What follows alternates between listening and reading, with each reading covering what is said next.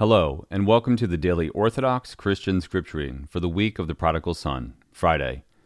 The first reading of the day is from St. John's First Universal Letter, chapter 2, verses 7 through 17. Brethren, I am writing you no new commandment, but an old commandment which you had from the beginning. The old commandment is the word which you have heard. Yet I am writing you a new commandment, which is true in him and in you, because the darkness is passing away, and the true light is already shining. He who says he is in the light and hates his brother is in the darkness still. He who loves his brother abides in the light, and in it there is no cause for stumbling. But he who hates his brother is in the darkness and walks in the darkness, and does not know where he is going, because the darkness has blinded his eyes.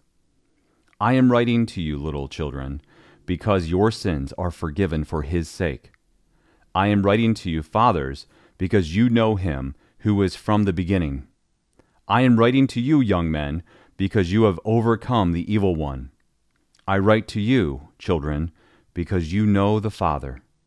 I write to you, fathers, because you know him who is from the beginning.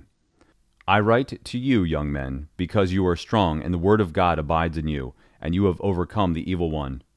Do not love the world or the things in the world.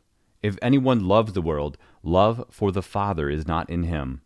For all that is in the world, the lust of the flesh and the lust of the eyes and the pride of life, is not of the Father, but is of the world.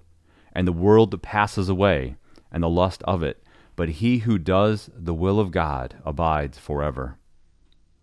And today's gospel reading is from Mark chapter 14, verses 3 through 9.